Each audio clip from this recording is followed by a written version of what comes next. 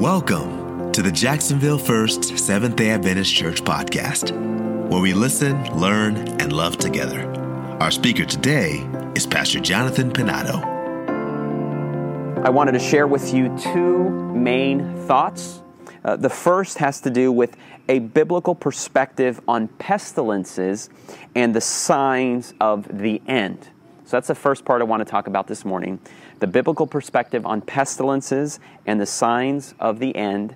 And then I also want to do a historical look at pestilence. And I always like history. I think history gives us a good perspective on things.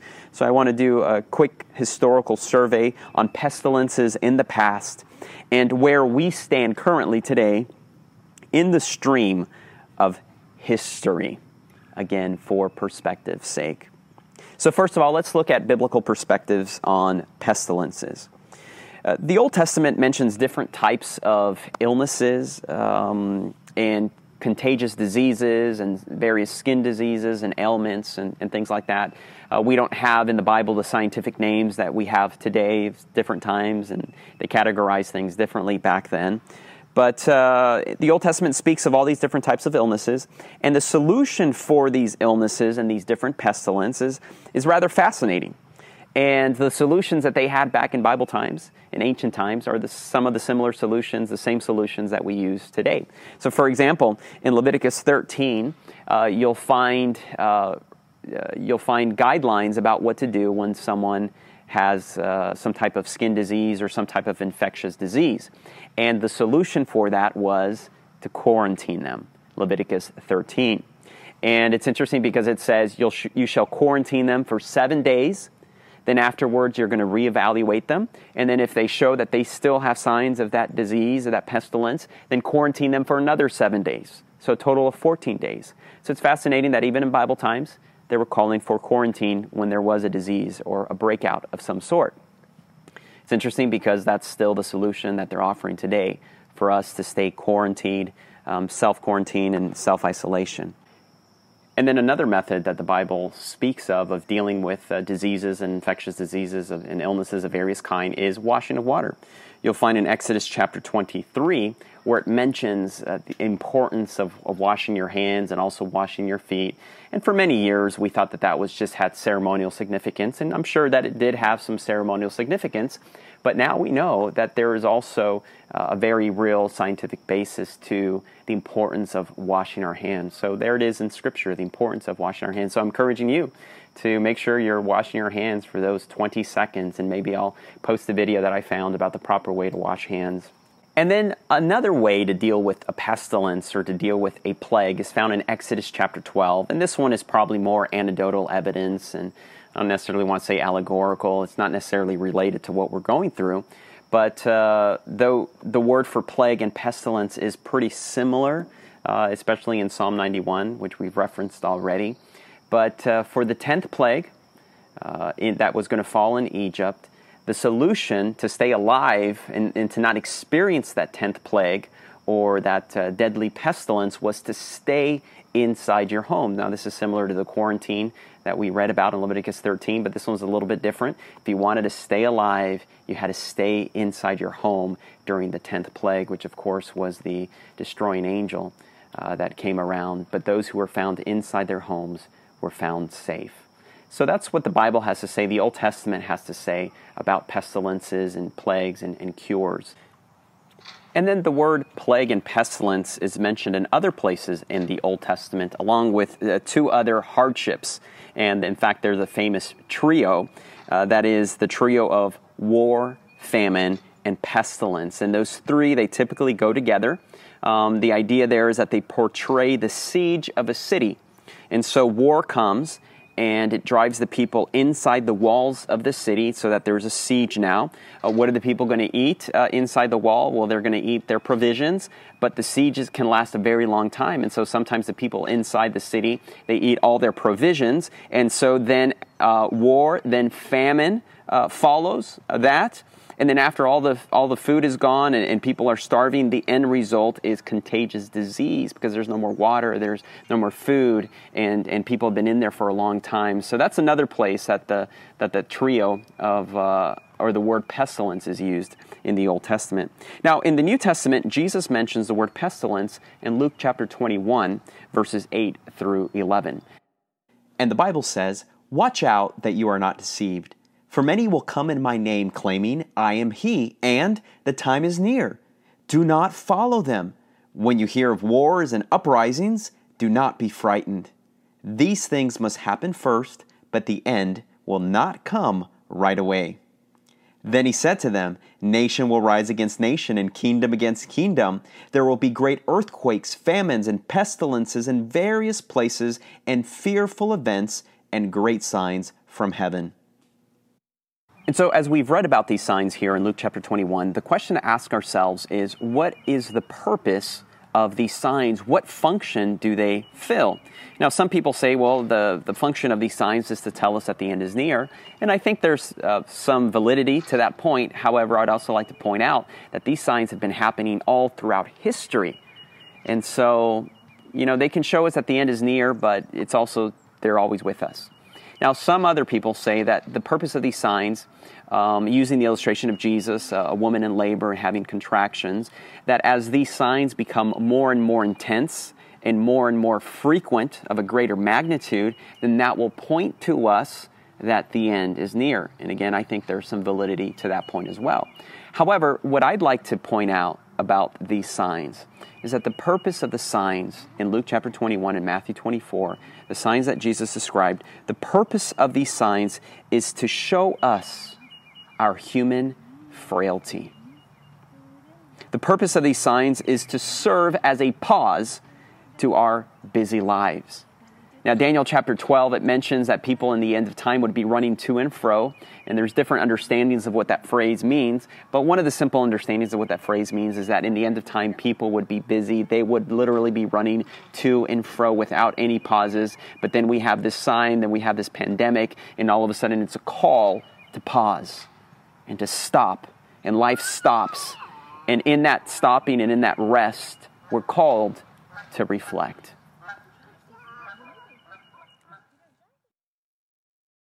Which brings us to the second part of today's message and sermon, and that is a historical survey of pestilences throughout history. I think many of you remember your history from history class, learning about the bubonic plague, or the Black Death that swept through Europe. I think it began in Asia and then it swept through Europe. I think it says that about 50 million people died during that plague. It killed about a third of the population in Europe. They say that within 10 days of a person being infected, they would die. It was a very fast death. And so a few years ago, we had the opportunity to visit Italy, and we visited the city of Siena. And as we were taking the tour of the city of Siena, we came upon their cathedral, their basilica, or their Duomo.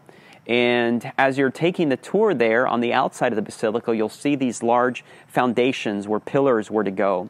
There's even some arches that are freestanding, that are unfinished. They're now filled in with brick. And the tour tells us that the city of Siena in 1348 was a very wealthy city, very prosperous city. They had a population of about 70,000. And they wanted to build the largest Duomo, or the largest cathedral in the world at that time. They wanted to build a Duomo that would rival the Duomo in their neighboring city of Florence, which for many years the Duomo in Florence was the largest Duomo in the world. And so Siena wanted to have the largest one, and so they started construction. And that's where those pillars come from and those arches come from. But as they were building that, the bubonic plague swept through the city. And so what started with a population of 70,000, 2 years later, their population was 48,000. That bubonic plague brought the building of the Duomo to a standstill, and that's why you see those arches still today, standing there. The bubonic plague killed the city's will. It killed their workforce.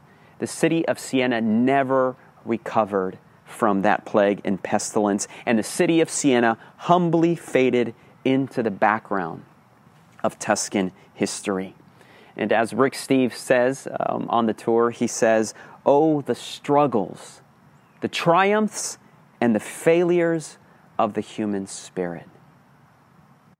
Coming a little closer to our day, back in 1918, there was the flu pandemic that hit. I think World War I had just finished.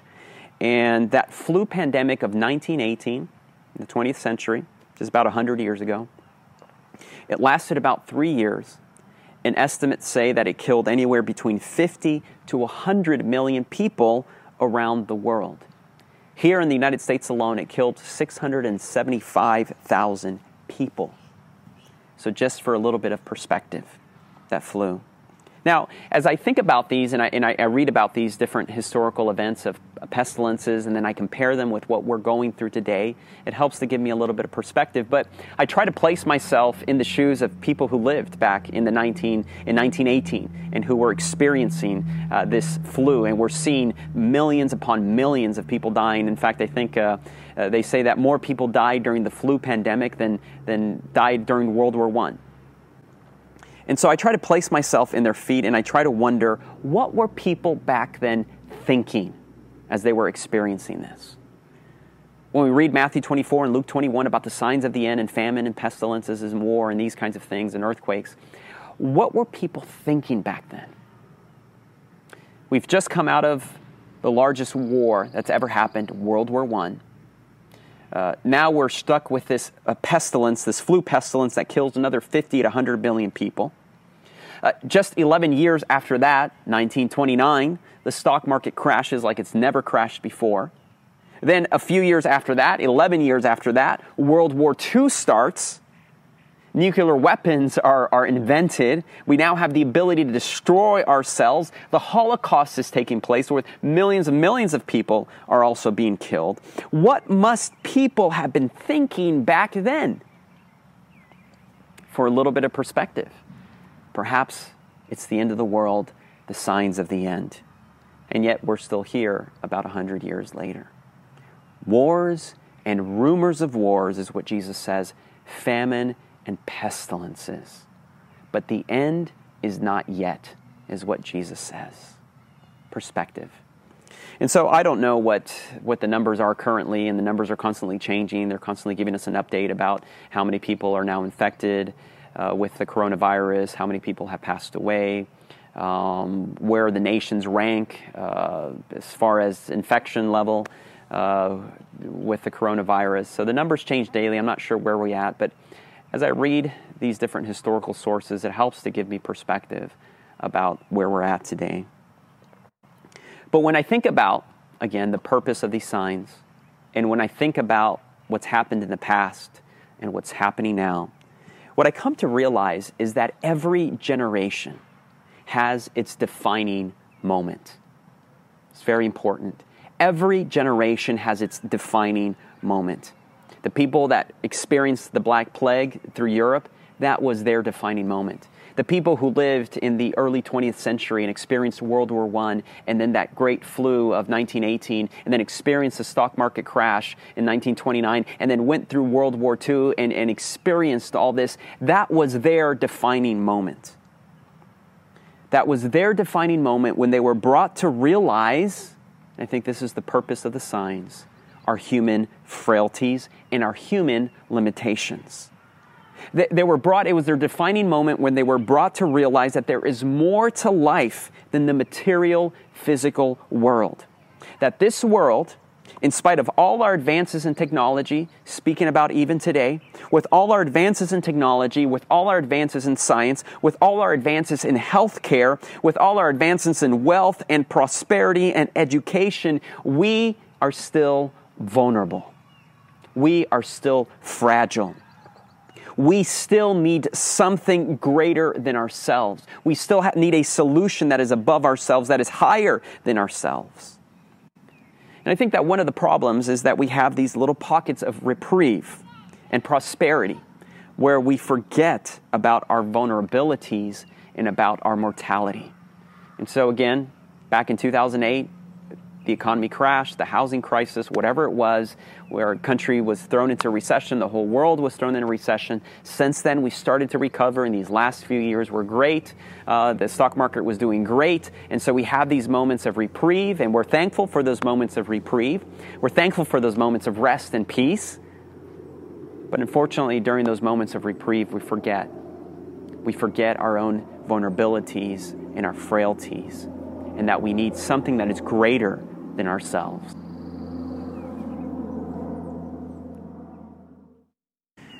And so listen to me now. This here, what we're going through right now, is our defining moment. And we don't know how much longer it's going to last. We don't know what life will look like after this. This is our defining moment. And the question for us is, how will we respond to it? Will we continue to live life as usual, acting like it's no big deal what's happening? As Christians, I think, as sensible people, we would be remiss to say and act like if what's happening right now is not a big deal. Again, Disney doesn't close because it's not a big deal. The NBA doesn't suspend its season because it's not a big deal. Tennis, and I like tennis. The tennis season has also been suspended. There's a lot of money there. The Olympics does not postpone itself when it's no big deal. Nations and countries do not go on lockdown because it's no big deal. So I think as Christians, we would be remiss to act like if it's no big deal. So how will we respond? Will we keep living like it's no big deal? Or will we allow this experience, this defining moment, to turn our eyes upward to God as the one who offers us hope for a new day? God as the one who offers us and tells us that one day there will no longer be any sickness, that one day there will no longer be any crying, that no longer there won't be any more mourning, there won't be any more dying, that the old order of things, that is the order of this world, will be passed away. I call you today to choose God. Choose God today during this defining moment. Make God your priority during this time, staying close to Jesus. Lord, I will lift up mine eyes unto the hills, from whence comes my help. My help comes from the Lord God. Let's choose Jesus today. This podcast is brought to you by the Jacksonville First Seventh-day Adventist Church. Connect with us on www.jaxsda.org or on Facebook and YouTube. We look forward to sharing more inspiring messages with you.